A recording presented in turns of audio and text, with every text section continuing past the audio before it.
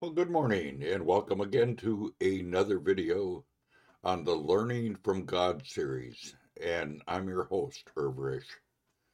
And today I'm going to put it in reverse and back up. Uh, we originally started with the first two chapters of John. And then I was going to start another series on, it was a commentary on by H A Ironside. And it was entitled, let me just get it up here. It was entitled The Expository Commentary on John. And I noticed that he covered some of the stuff I've covered, but also he has added some interesting points. So I thought I would do is I thought I would go through uh, his commentary at the same time I was going to go through the Gospel of John with you. So I'm actually backing up to the very first chapter again, and we're going to be looking at his first address that he had, that his commentary was based on, and it was entitled The Eternal Word. So, with that said, I am going to shut this off and shut this off and nope, wrong one. Let's see, cover two. Okay, there it is. And the first thing he talks about is, besides the eternal word, he talks about the four gospels and why there are four gospels.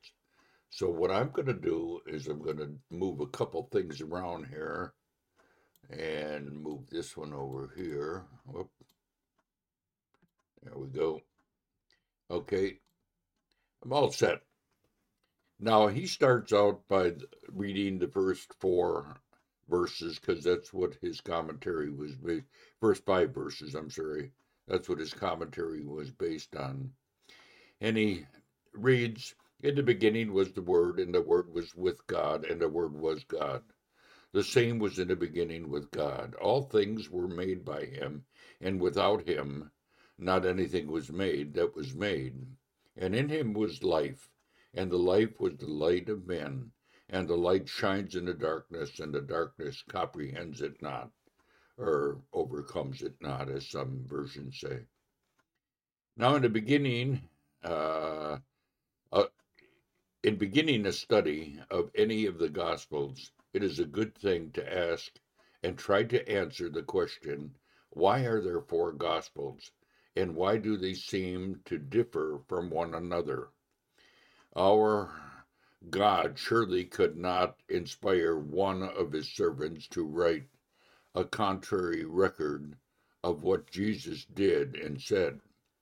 Men write books in that manner, but God is not, or did not, it did not please him or please the Father to do this.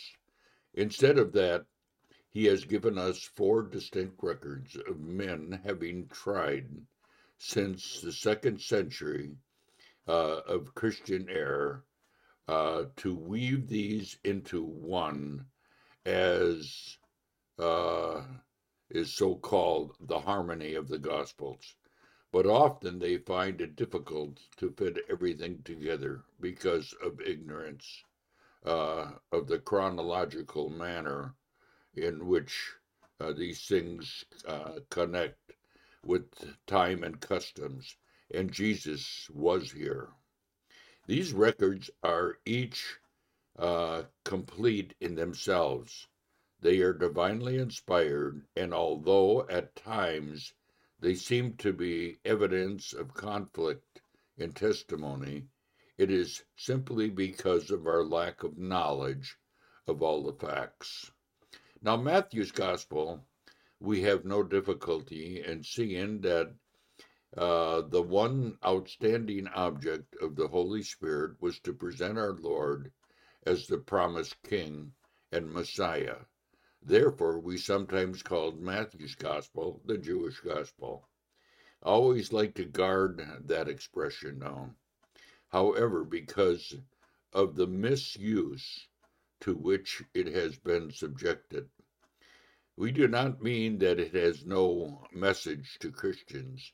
We do not mean that we can afford to dispense with it, but we mean it is the gospel that was specifically designed of God to present the life of the Lord Jesus Christ in such a way as to appear to the Jewish mind, particularly that of the Jew who is interested in the Old Testament.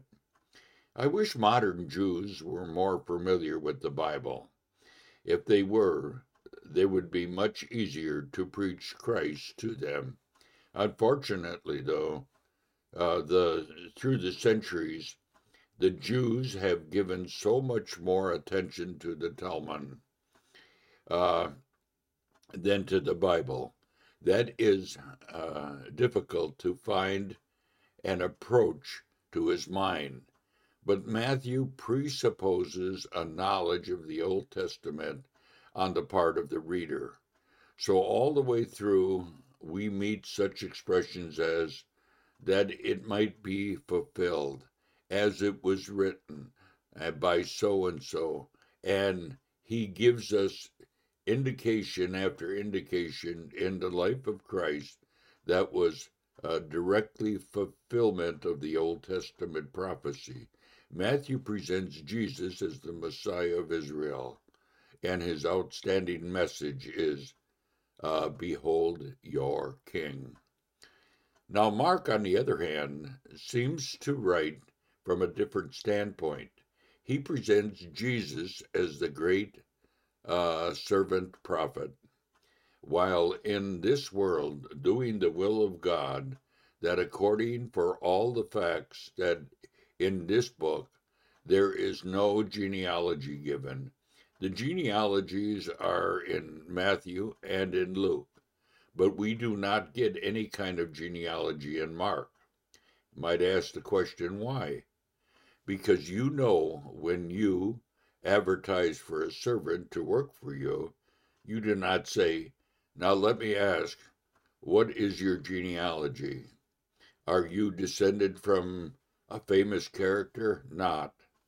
Who was your father? But what can you do?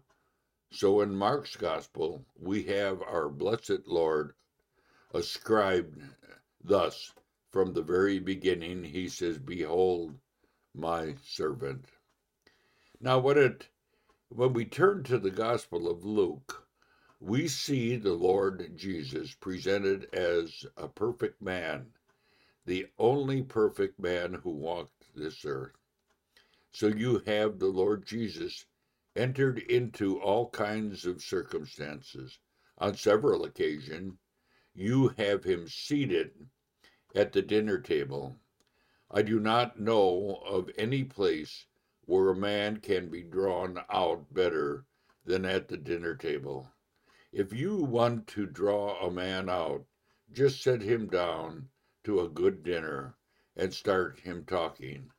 I have read many biographies of Martin Luther, but I've never really known him until after I got a hold of Luther's Table Talk. So a great deal of Luther's gospel is made up of table talk of our Lord Jesus Christ. He says, behold the man, the one mediator between God and man, the man Christ Jesus.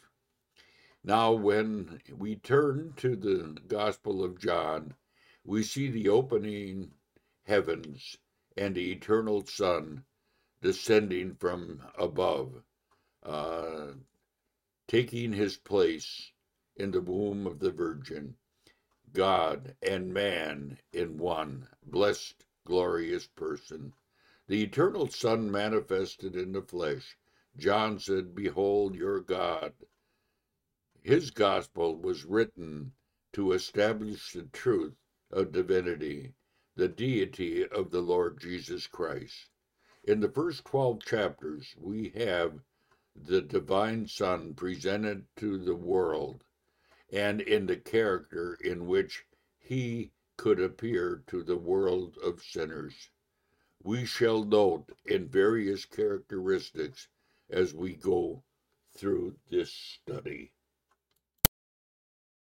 Well, beginning with chapter 13 and going on to the end, we have excuse me, the revelation of the Lord Jesus as the Son to his own beloved people, as he who keeps their feet from defilement.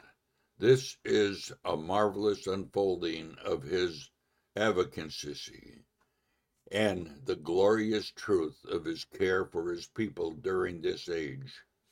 Then we have the promise of his coming again in glory at the end of the dispensation and the coming of the Comforter who will guide us into all truth.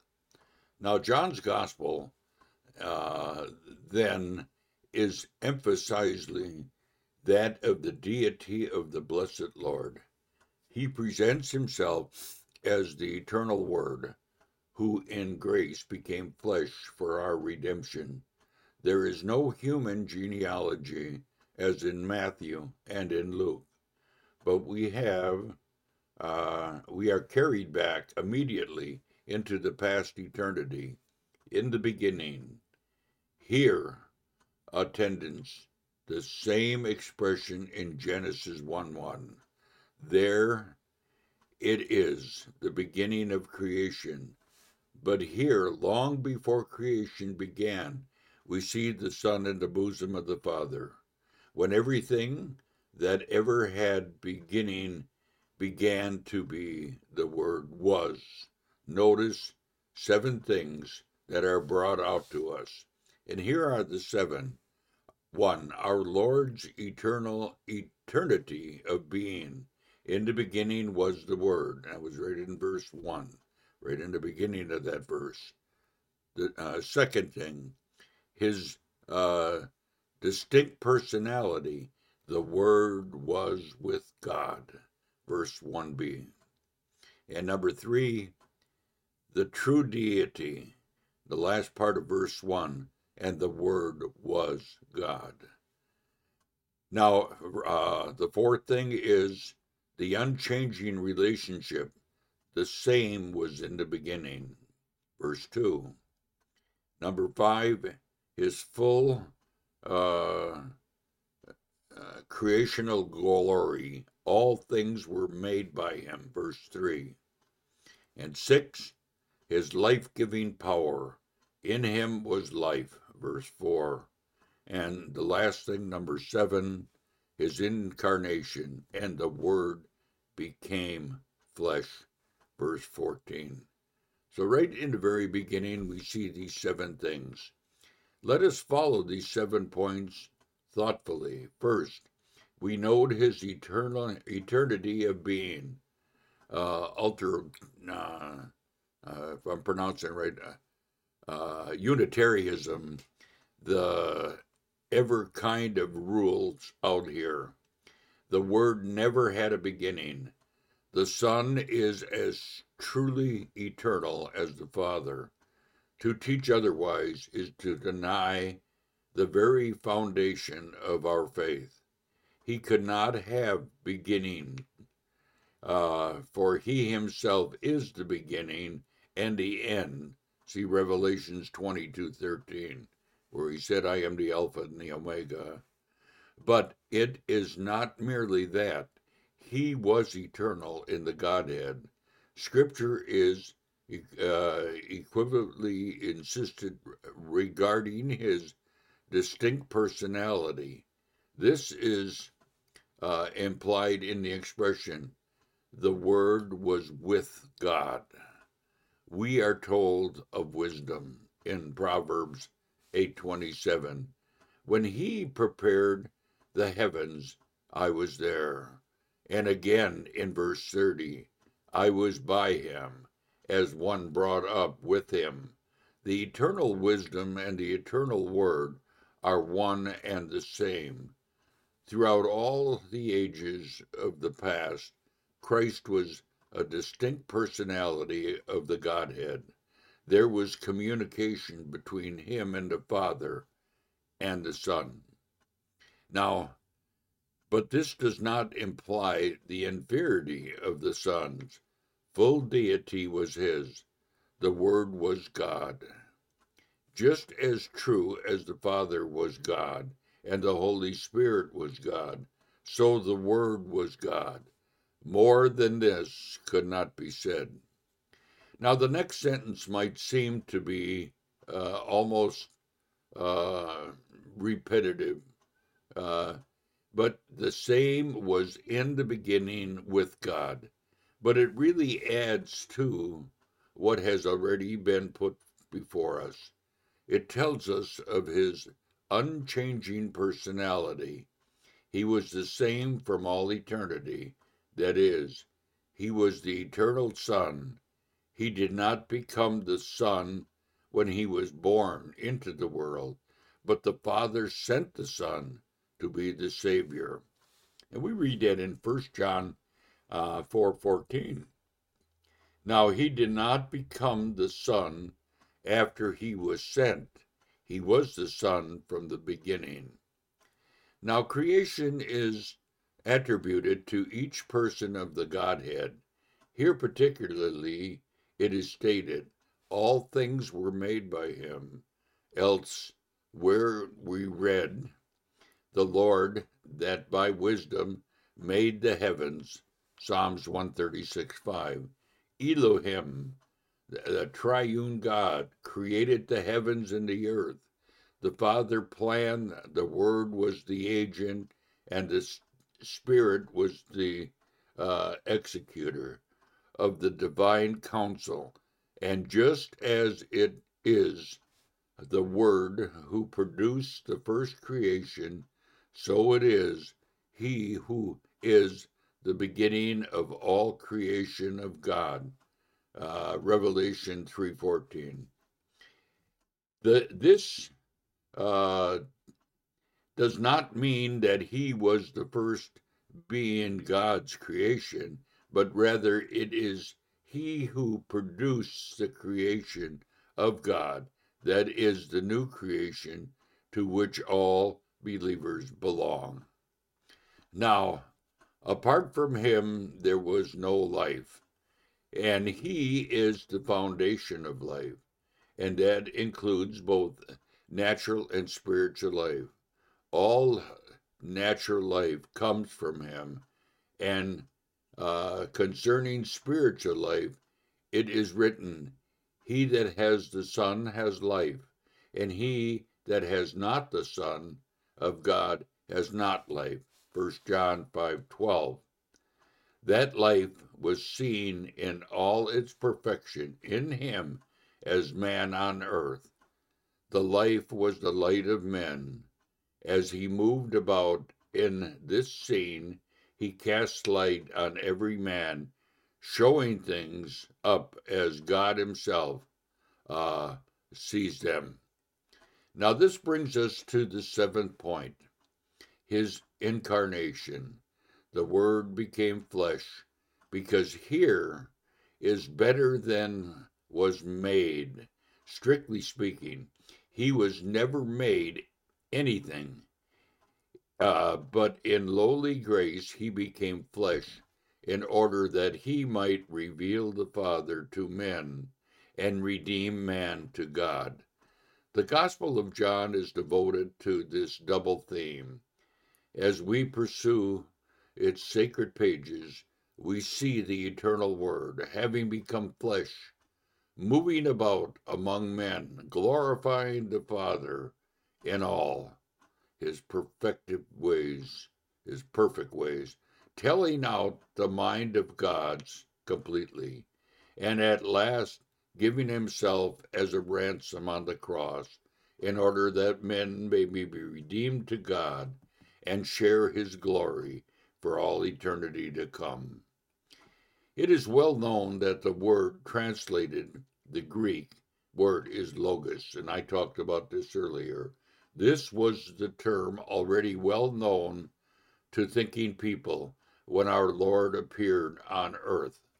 Everything uh, In the Greek speaking world, the words, the writings of Plato were circulated.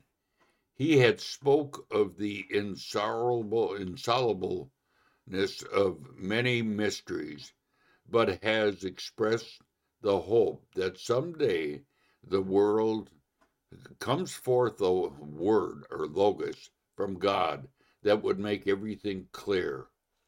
John might ever had this in mind when he, directed by the Holy Spirit, he penned these wonderful sentences, which with which the gospel begins.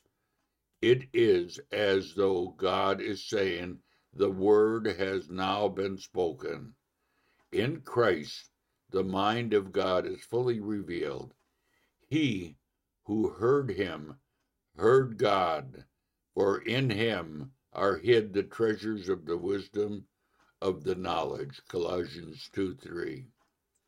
As we gaze down the chapter, or glance down the chapter, we notice with adoring hearts that many various titles and expressions that use concerning him. He is the Christ, the anointed one, Israel's Messiah. John the Baptist points out as the Lamb of God, the sin bearer, and he also declared him to be the Son of God. The disciples owned him as master. Philip is certainly that in Jesus of Nazareth, the son of Joseph, as he at that time understood him to be. He had found the one whom Moses in the law and the prophets did write, verse 45. Nathanael also recognized him as the Son of God, and proclaimed him the King of Israel. Jesus himself used the expression that in the days to follow was so commonly on his lips, the Son of Man. And he showed us that the Son of Man is like Jacob's ladder that connects the links between earth and heaven, upon whom the angels of God ascended and descended. As we go through this gospel, we see him presented in every possible way that the Spirit of God could portray him, and then the human mind, enlightened by the divine grace, could understand. Well, that ends our reading of this first section by Harry Ironside, and I think as we go through the Gospel of John and just look at the scriptures and see what we can get out of it, plus going through the commentary by Harry Ironside, we're going to gain a lot of knowledge on the book of John. So I hope you stay with me as we go through all these lessons. And like I said, I kind of reversed on you. I was going to go into my favorite chapter, chapter 3, but I'm going to hold off until I catch up with Harry Ironside's notes. And once I do that, then we'll continue on in the book of John. So with that said, I'm just going to be fading out of here. Till next time. Bye for now.